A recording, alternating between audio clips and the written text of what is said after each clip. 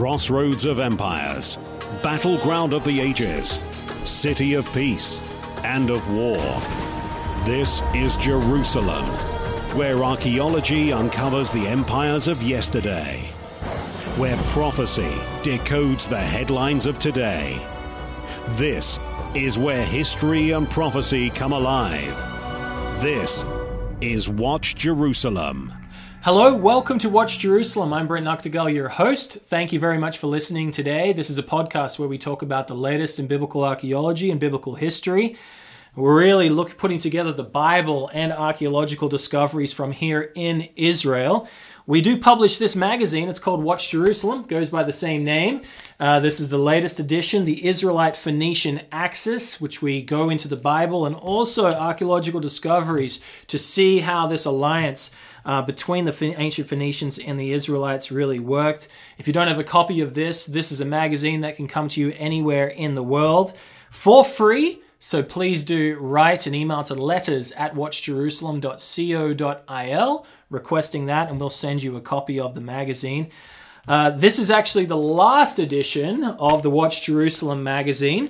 But don't fret, we are going to have another magazine. It's coming out. It's called Let the Stones Speak, will be the new name of our magazine. A wonderful term and turn of phrase that was coined by the late Dr. Eilat Mazar, somebody that we have excavated with for a number of decades now, even going back to the time of her grandfather, Professor Benjamin Mazar. So it's going to be called Let the Stones Speak. It is going to be focused purely on archaeology. It is going to be the magazine of the Armstrong Mazar Institute of Biblical Archaeology, something that we are starting up right now here in Jerusalem, an institute that's going to be focused on archaeological research pertaining, of course, to the period of the Bible.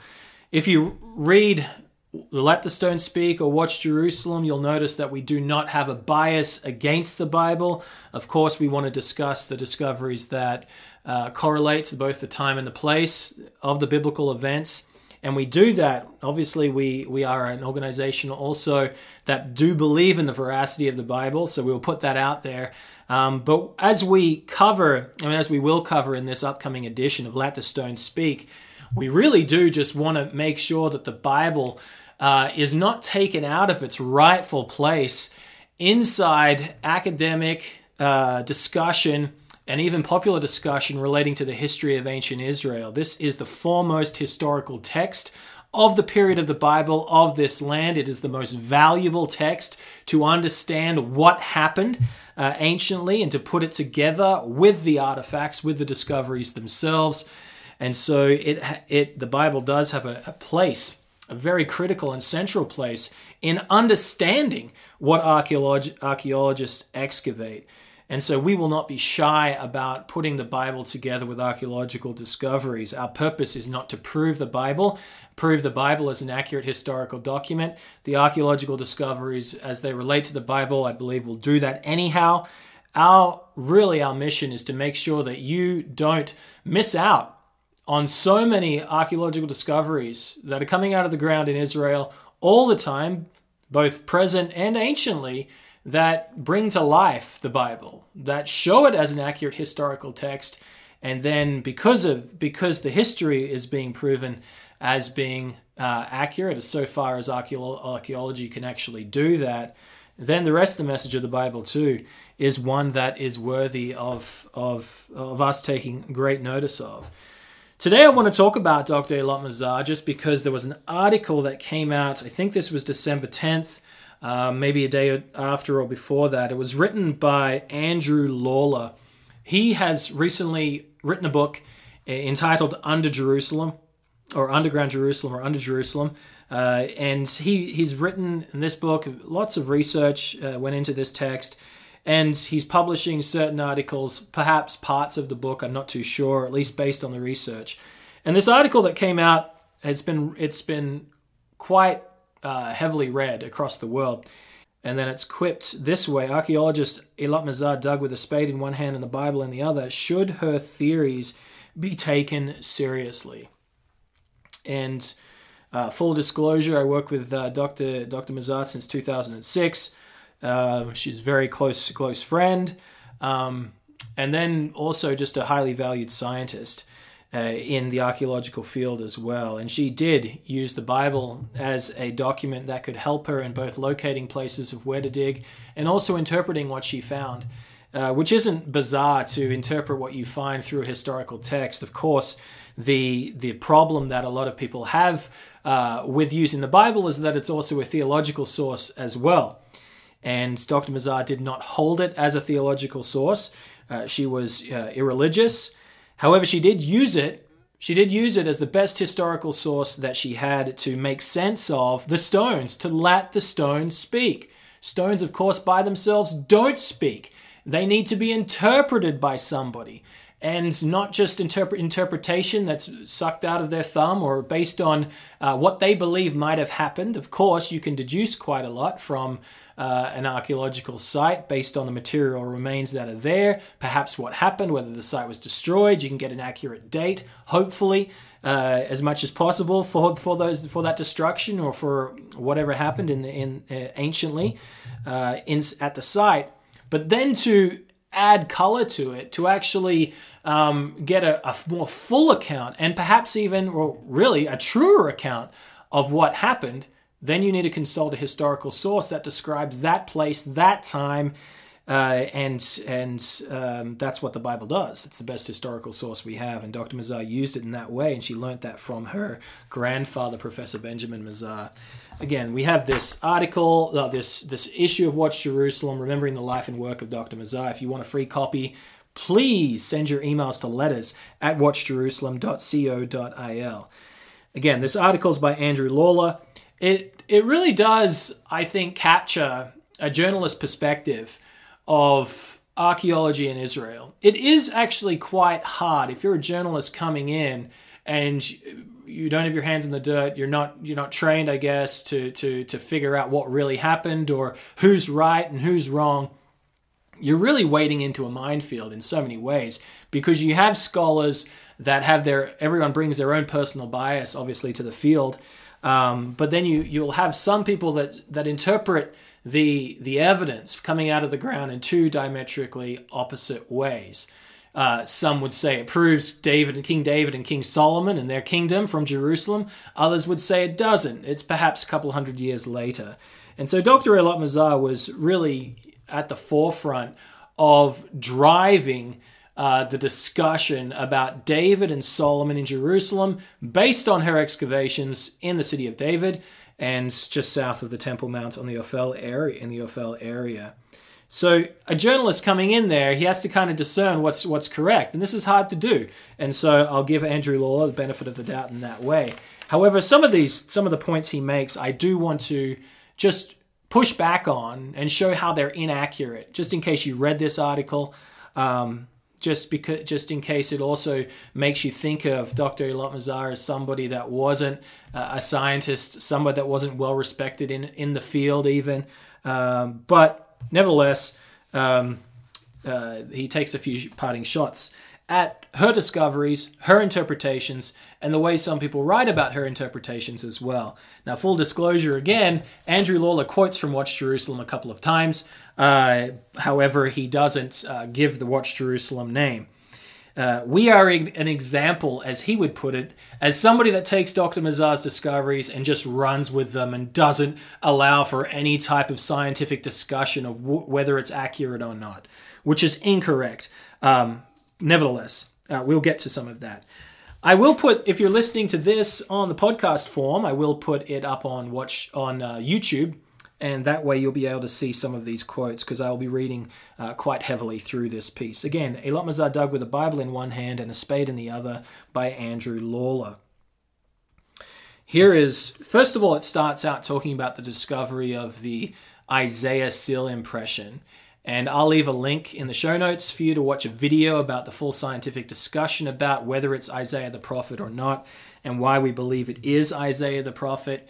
I think we do a very fair and balanced in our discussion about that.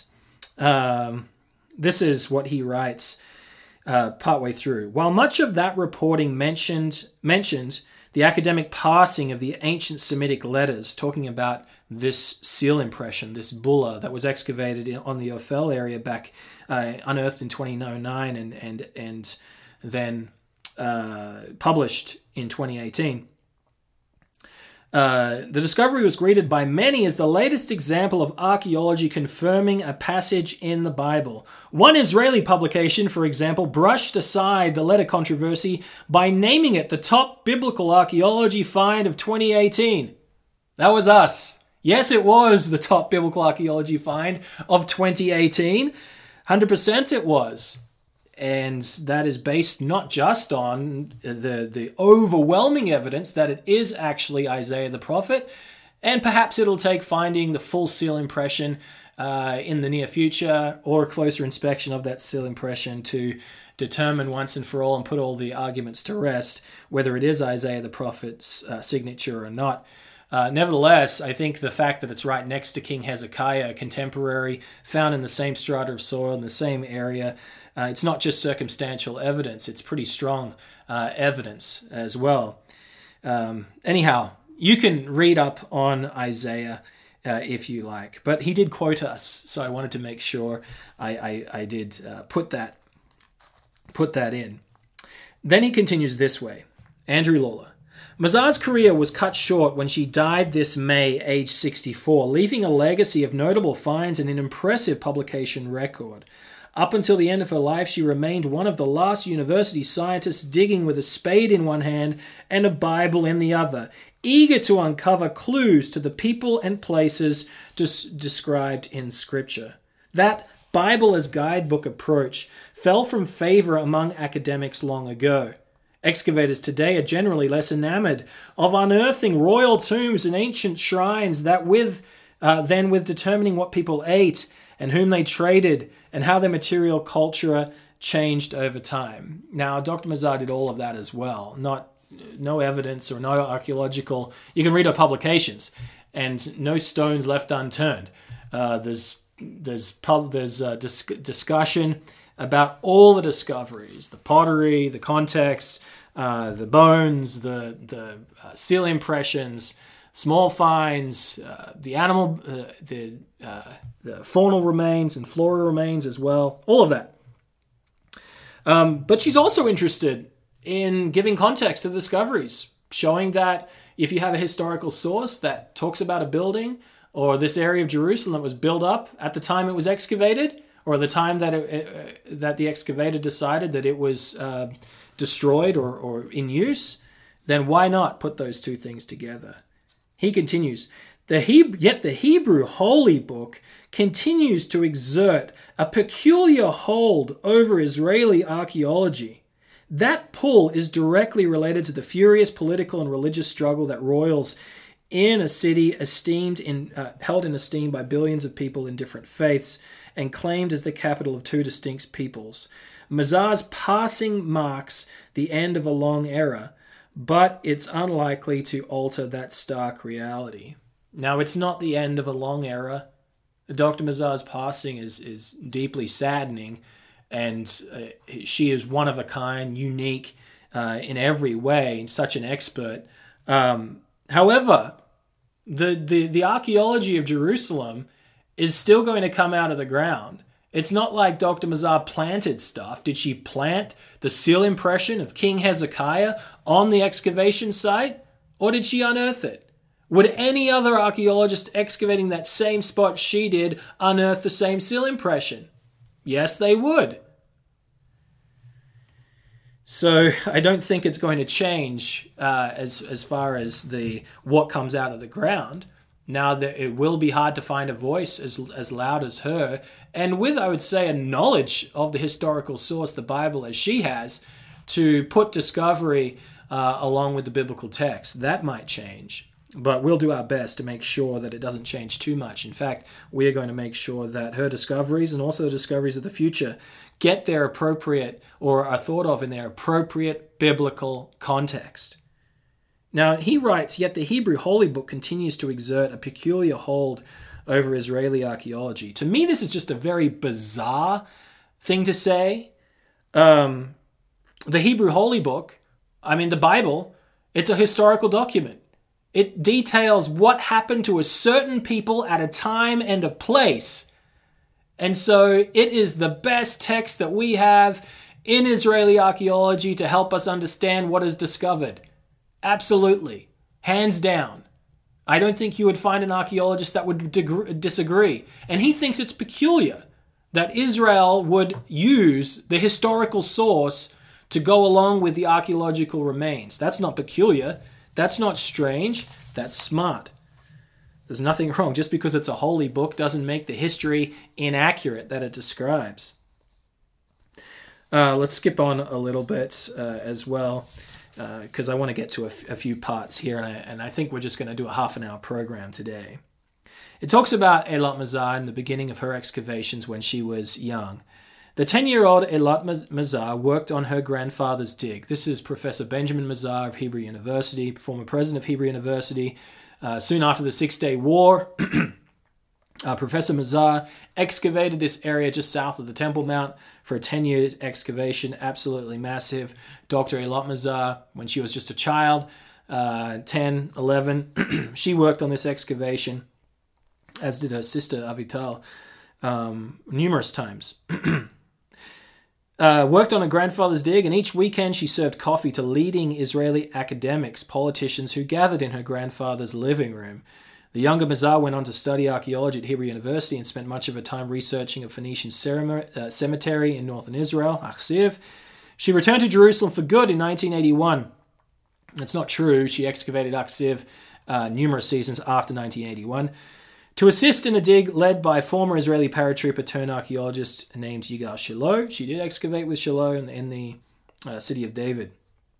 While the elder Mazar had uncovered, that is Benjamin, the Judean Jerusalem under Herod the Great, Shiloh hoped to find the city captured by David and embellished by his son Solomon 1,000 years earlier. Archaeologists had long believed this city of David, the original core of the city, lay outside the walls of the old city today. If you've been to Jerusalem and you've been to the Western Wall, if you go out the Dung Gate just from the Western Wall and you turn to your left and you head down the hill, you'll be heading to the area of the city of David. That is where ancient Jerusalem is. It's where the most ancient remains exist ever discovered in Jerusalem. Lay outside the walls of the old city on a rocky spur of land extending south from the city's Acropolis. Biblical accounts suggested that Jerusalem in that era was an impressive city, talking about David and Solomon's, that became the center of a short-lived empire, but excavators had yet to find any sign of early Israelite occupation.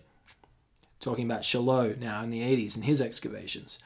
After half a dozen years of intensive excavations, Shiloh unearthed impressive ruins, but most appeared to date to previous eras in which Canaanites dominated or to later centuries.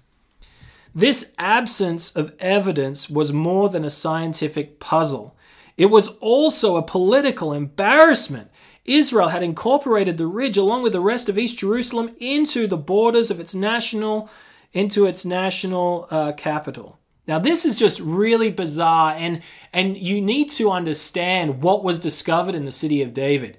Going through this, you would believe that Yigal Shiloh in the 80s didn't find anything from ancient Jerusalem, let's say biblical Jerusalem, when Jews were living there 2,800, 2,700, 2,600 years ago. Yes, he might not have found discoveries that could be dated conclusively at his time when he was excavating, because a lot of the publication is yet to come out from Shiloh's excavations, to King David's time or King Solomon's time. But what about talking about the massive stepstone structure that has houses built into it from the 8th, 9th century? What about talking about Judean houses? What about talking with ancient Hebrew writing written on parts, artifacts discovered in them? Why not talk about the Bulla house, where 51 seal impressions from the time of Jeremiah the prophet were discovered? One of them bearing the name of Gamaliel, the son of Shaphan, mentioned in Jeremiah chapter 36, I believe it is. Why not mention that? It's like he's saying that it was a political embarrassment for Israel that they excavated the city of David and didn't find anything that would help prove Jewish existence or Jewish claim on the city. That's not true at all. They found an absolute wealth of discoveries here on the city of David. They might not have been able to date it at the time conclusively to David's time or Solomon's time. However, there was no embarrassment to the state of Israel. There was no embarrassment to Yigal Shiloh. Yigal Shiloh excavated in a courageous and brilliant way. He had to deal with, obviously, the political scene. He had to deal with the ultra-Orthodox that tried to shut down his excavation. He would actually die really early in life, just after a year after these excavations ended or something like that. And so he really gave his life to these digs in many ways. And he discovered rich Jewish history in Jerusalem dating back 2,600 years ago, as far as that which was datable from his time period. So Israel's claims to the ridge rang hollow. Not true. Lie. Not true. This gap in Jerusalem's history gnawed at the younger Mazar, he writes. And I don't know, it's interesting how he writes this. But anyway, he's allowed to have a little bit of flair here in his writing, I guess.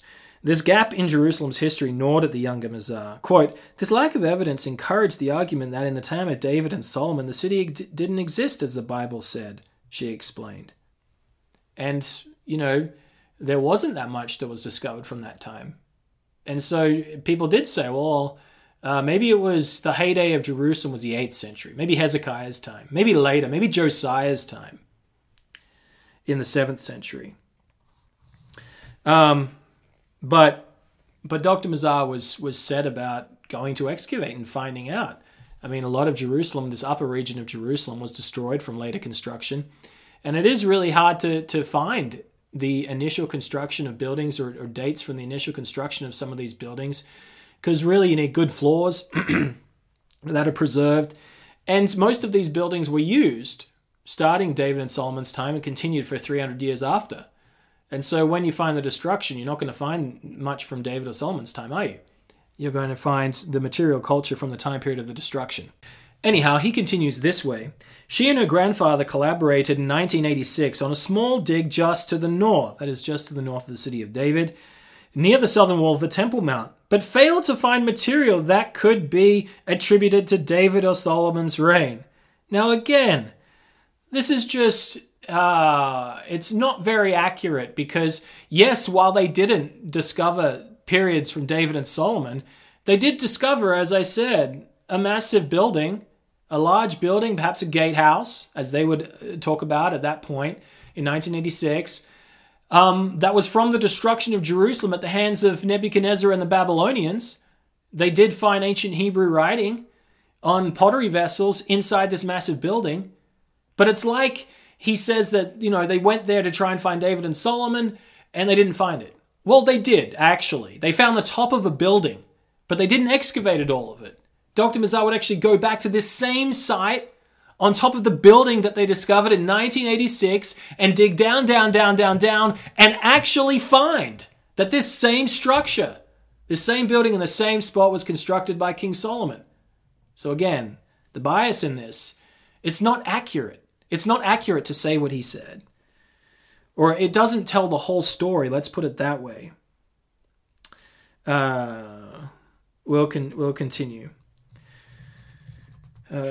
We'll continue here. It says here, both Mazars were emboldened by the discoveries, talking about the discovery of the Tel Dan stele. That mentions the house of David that was discovered in Tel Dan in the north of Israel in 1993 to prove that David was an actual historical figure. After looking through old dig reports and examining biblical accounts, they agreed that David's palace would likely be found at the northern end of the newly created City of David National Park, which lay at the northeastern shoulder of that rocky ridge of the City of David. So it's going to get into Dr. Mazar's discovery of King David's palace. Their analysis hinged on a mention of David going down to the city's Canaanite fortress from that palace. His administrative center, therefore, would be found just uphill from a fort that presumably was located on the slope above the town. She writes, And then he quotes Dr. Mazar. "There is no reason to doubt the accuracy of the biblical description," Mazar had insisted. "The Bible is quite careful in its use of going up and going down." Now, this is beautiful, I believe. The Dr. Mazar would read the Bible. Again, she's not religious. She's looking at this as a historical document. And she says, I mean, it's pretty clear. The Bible, when it comes to geography, is very accurate. When it talks about places and things up and things down, going up, it's not an accident. And so if you go to Jerusalem and you see which way's up, or up is north from the city of David, down would be going down back towards the Jebusite city, the original city before it was conquered by David, the original Jerusalem, which David renamed to the city of David. And she says, well, going down means going that way. And so if he's going down from somewhere, the palace must be above where the fortress is. And Dr. Mazar, as he quotes here, the Bible is quite careful in its use of going up and going down. That was her perspective. This was just the sort of literal interpretation that many of her colleagues avoided. And that's upsetting, I think, it's to their own loss and to the loss of people that are interested in archaeology and history of Israel, that most people wouldn't be that literal when it comes to biblical geography. Now, notice the incongruency here in what he writes. This was just the sort of literal interpretation that many of her colleagues avoided, given that the biblical accounts of this era were written several centuries later by scribes with a political agenda. Now, imagine this situation. Just say that, this history of King David and what happened was written by Josiah 300 years after David had died. Just say for the sake of argument that this was when it was written. And just say for the sake of argument that these historians that were writing about what happened 300 years earlier were biased, that they were writing with their own political agenda into the story. Why in the world would these scribes care then, if it's just about political agenda, about going up or going down? Why not just say David went? Why even mention going down or going up? Giving somebody the opportunity, if you were wrong in writing this, to disprove or give less credence to the political agenda that you're driving, if you are an ancient scribe. And it's all just about political bias, what they're writing into their own history. If you're a scribe that is trying to recreate a glorious history, you don't make up such specific things as going up or going down. It serves no political gain. It only opens you up to being deemed false, if indeed what you're writing is incorrect. So for him to say that Dr. Mazar using going up and going down is just not, it's not the way to do it, because don't you know that they had political bias, so we can't trust them? Again, what does going up or going down have to do with any type of political bias that a scribe would be trying to write into this history? Nevertheless, we'll continue. But the elder Mazar encouraged his granddaughter to stay true to Scripture, pore over it again and again, and she recalled him telling her before he died. That is Benjamin Mazar, for it contains within it descriptions of genuine historical reality. Now, it does, and that's just so wonderful. I think that quote, we might put it on a wall somewhere. It's just a wonderful quote. Historical reality, geographic reality, that's what the Bible does. And this is what Dr. Mazar learnt from her grandfather. Continuing in this article here. Soon after the revelations of the David inscriptions and the elder Mazar's death, the archaeologist Israel Finkelstein of Tel Aviv University rocked the biblical archaeology community. Based on analysis of pottery, he asserted that in 1996 that the archaeological clock used by Mazar and others was off by a century more.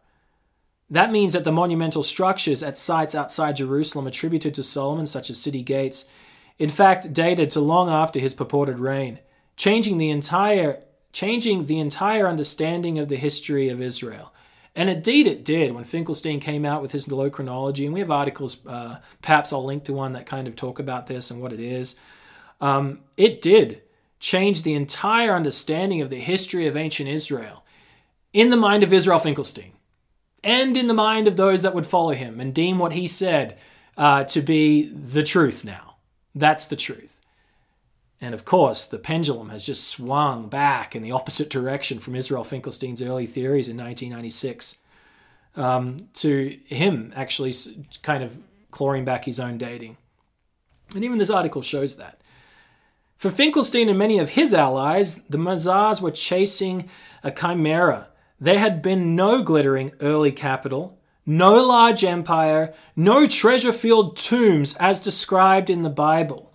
Now, I'm trying to think about this, and I can't think of the Bible describing a treasure-filled tomb. Now, the Bible does discuss the tomb of the kings of David and Solomon and other kings, righteous Judean kings, but I can't remember them describing them filled with treasure. Now, I could be wrong, but that's interesting. He says it's described in the Bible. No scripture to quote where it's described in the Bible, a treasure-filled tomb. Now, I do believe it will be filled with treasure. We know that from historical sources, from King Herod's time, from Josephus' time, that this tomb was filled with treasure. But as far as it's being included in the Bible, not so sure about that. The legends of David and Solomon were simply the imaginings of a golden era created by later scribes. He argued, that is Finkelstein, that David was little more than a tribal chieftain, and Jerusalem a scruffy mountaintop village. Outraged, he writes, Andrew Lawler does, Eilat Mazar issued a public challenge in a biblical archaeology magazine article boldly entitled Excavate King David's Palace in 1997. And so Dr. Mazar would start excavating here about a decade later. However, it wasn't really a response to Finkelstein's theory at all. I mean, it wasn't. Nevertheless, he needs to create a bit of drama. So he'll put it in that. He'll put it in that context. Work began on a cold November morning in 2005, and Dr. Mazar wrote in 2006, almost from the start, ancient remains preserved beyond all expectations were unearthed. And then digging beneath the Byzantine-era house, she encountered a Jewish ritual bath dating from the 1st century. This is in the side of the Palace of David. Below, there were walls made of large stones that were part of a building that had once been nearly as large as a hockey rink. And she dubbed it as the large stone structure. Mazar believed it was built at the same time as a nearby 12-story set of stone terraces that held up a steep eastern slope of the ridge, that is the stepstone structure. Exposed long before, the date of this massive terrace structure was uncertain. Some archaeologists believed it was from the Canaanite period predating the Israelite arrival. And some archaeologists believe it was from the period of David and Solomon as well. But don't mention that. Let's try and make out Dr. Mazar to be off the wall with her theories. Mazar felt certain that the building she uncovered was part and parcel of the terrace construction. I mean, it makes sense, right? You can see the terrace going up and a wall plonked on top of it, and we excavated the other side of that wall. 10th century remains. And so obviously this stepstone structure was created for the building on top. Nobody disagrees that the stepstone structure was created for the building on top. It's a question of whether they were from the same time. Whether they're from the same time. Based on the pottery she found, she dated both structures to the middle of the 10th century, when the Bible says King David ruled the United Kingdom of Israel. It was, she added, clearly the product of the inspiration, imagination, considerable economic investment. Now, to fact-check this, Dr. Mazar didn't say that. Based on the pottery that she found, she dated both structures to the middle of the 10th century BCE. No, Dr. Mazar produced a window of time, as all archaeologists would do. Produce a window of time in which this structure was built, and this window of time is about 100 years, mid-11th century to mid-10th century, so 1050 to about 950 in there, is the window of time that she gave based on the pottery to the construction of this building. She did not say it was definitely middle of the 10th century. Now, if you've got a window of time and a structure in a certain place, then what do you do if you're going to try and discover what this structure was? Other archaeologists would just leave it there and say, an interesting massive building from somewhere within this 100 years period of time. What's the historical text say? It says that David conquered the city around this time period. And based on the geography, we know that this was most likely outside the ancient Jebusite city. And so this was a large structure constructed either at the very end of Jebusite rule or the very beginning of Israelite rule of Jerusalem, and it's outside the city walls. It's important to remember that. He writes this: "She concluded it likely was King David's palace, though she was careful to couch this as a theory rather than unassailable fact. The claim, however, sparked more than a fierce academic debate. It also came at the end of the Second Intifada, the Palestinian uprising following the collapse of the Oslo Peace Accords and the election of a right-wing Israeli government." Whoa! Steady on here. Steady on.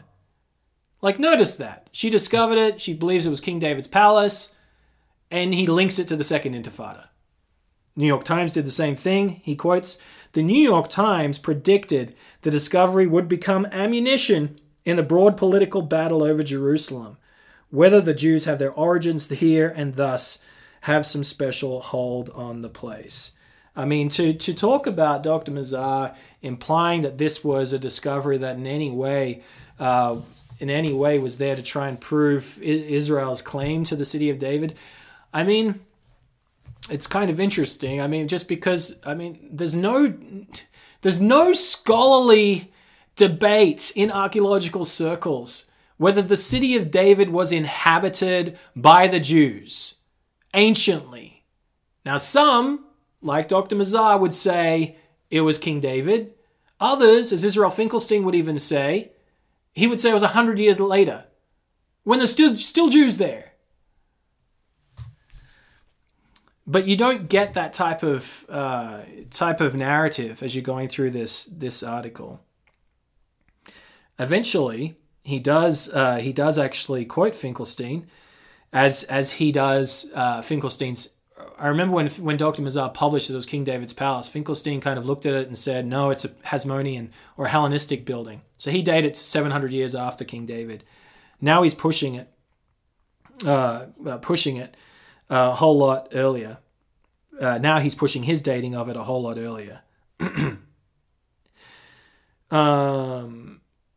Mazar's later publications strengthened her dating case.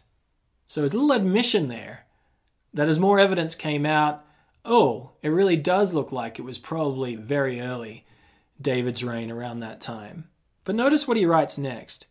Mazar's latest publications strengthened her dating case, but her suggestion that Canaanites were not capable of inspiration or imagination as Israelites struck even her advocates as dubious. Now, this here is just really a kind of a wretched way of reporting this. He's trying to make Dr. Mazar sound like she's a racist. Basically, that the Israelites could build such a massive, beautiful structure, but the Canaanites couldn't. Now, if you go back and you read her reports, you'll see that Dr. Mazar said nothing about the Canaanites being able to create imaginative or inspirational structures, walls. The very fact that the city of David or ancient Jerusalem or Jebus could not be conquered for hundreds of years because of the massive size of its walls shows what they could build. Go and look at the Middle Bronze Age throughout Israel. Massive remains. Absolutely huge. Were the Canaanites quality builders? Indeed. Did Dr. Mazar believe they were? Yes. Did she think they were imaginative? Yes. But that had nothing to do with her saying that this was King David's palace. She believed that the Canaanites could build such structures. Now, if you go back and you read the context of what Dr. Mazar wrote, it was all in the context of, here you have, right at the end of Jebusite rule, we have a massive structure being built. Now, is it more likely that the Jebusites are going to build a massive structure outside of the defense of their city walls when the Israelites, like King David and King Saul, are cruising around the land trying to take over whatever city they can. Is that logical? Or does a massive structure outside the city walls, the construction of it, indicating that there was probably a new vision, a new conception of the city that came with a new occupant? That's what Dr. Mazar was saying. She did not say that the Canaanites couldn't construct such imaginative structures. Now, Lawler here writes in this sentence that Dr. Mazar, a bit of a racist, only believes the Jews could do it, but not those pesky Canaanites. For an archaeologist to hold such an opinion would make them a laughingstock, because it's obviously not true, going back and looking at Canaanite remains from the cities in ancient Israel, in ancient Canaan. So I just want to put the truth out there, because it's really kind of ugly, I would say, to try and impugn this type of racist claim on Dr. Mazar and the reason why she said it was King David's palace. Lawler continues, in her last decade of digging, Mazar turned her attention to the area just north of the park, close to the southern wall of the city's Acropolis, near where she had dug in 1986 with her grandfather. This is where her team unearthed the golden medallion with a menorah, as well as a trove of artifacts, including the Hezekiah and Isaiah seal impressions, associated with the Judean Jerusalem before the destruction by a Babylonian army in 586. Quoting Dr. Mazar now, it seems to me that Jerusalem at the time of King David and King Solomon was very much like the Bible describes. It was monumental, a great metropolitan center. And then ends Lawler writes, the claim has been dismissed by consensus of archaeological science, but it's still embraced by American fundamentalists, Christian and Israeli religious nationalists, people as dedicated to the Bible's veracity as clergy of the past centuries past. Now that's just outdated and wrong. This claim that Jerusalem was monumental, a great metropolitan center during the time of King David and Solomon, it's been dismissed by consensus of archaeological science. Well, go get your consensus. Go check your consensus of archaeological science. The discoveries being unearthed on the Ophel that have been unearthed since 2009, 10, 12, 13, 18 show massive 10th century remains.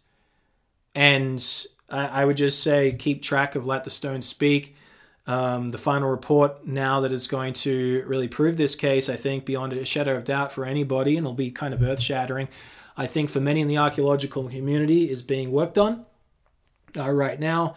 But, I mean, I don't blame him, again, Andrew Lawler, for saying this claim has been dismissed by consensus of archaeological science, because you do have a lot of archaeologists that would go that far to say that Solomon hasn't been discovered in Jerusalem, when he has, when structures from his time have been discovered.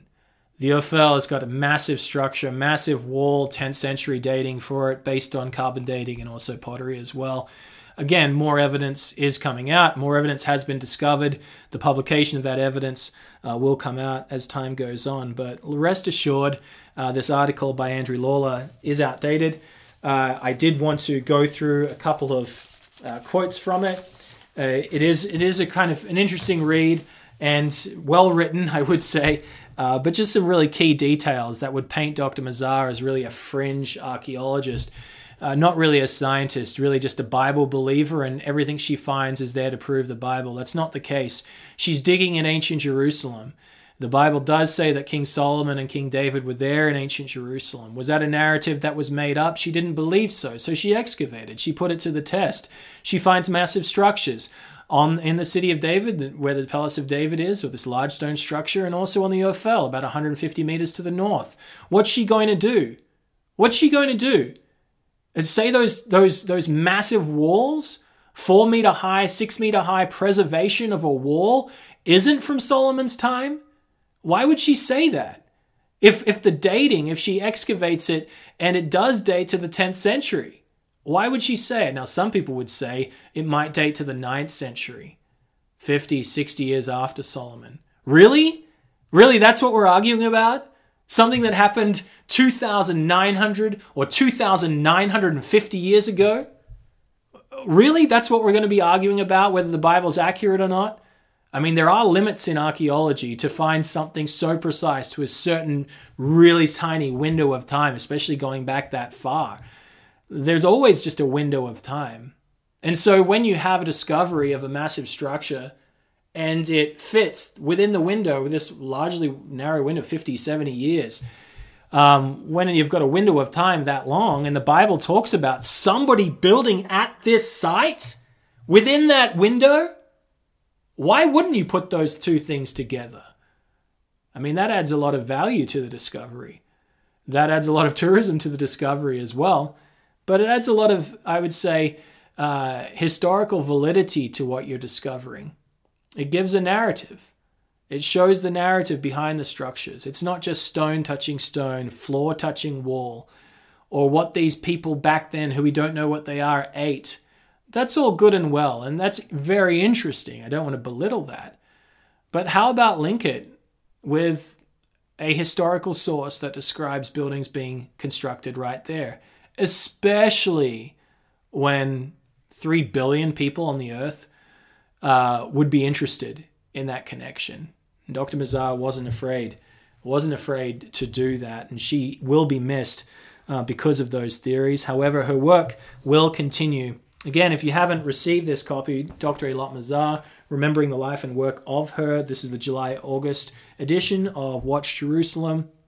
Please write your emails to letters@watchjerusalem.co.il. We'll have a new website, I'm sure, an email address for you in the future to write your correspondence to. But you can get a free copy of this magazine and also sign up for Watch Jerusalem. Now, I will say that if you are signed up for Watch Jerusalem, you'll automatically be continued into Let the Stone Speak, and that will be the title of the next issue that you receive. Again, wherever you are in the world, it's free. Please write for your free copies. If you do have any feedback for the program, please feel free to pass that along. If you have any ideas of what you'd like covered on this podcast about biblical archaeology, you can let that be passed along as well. I'll be happy to correspond with you. Have a good week.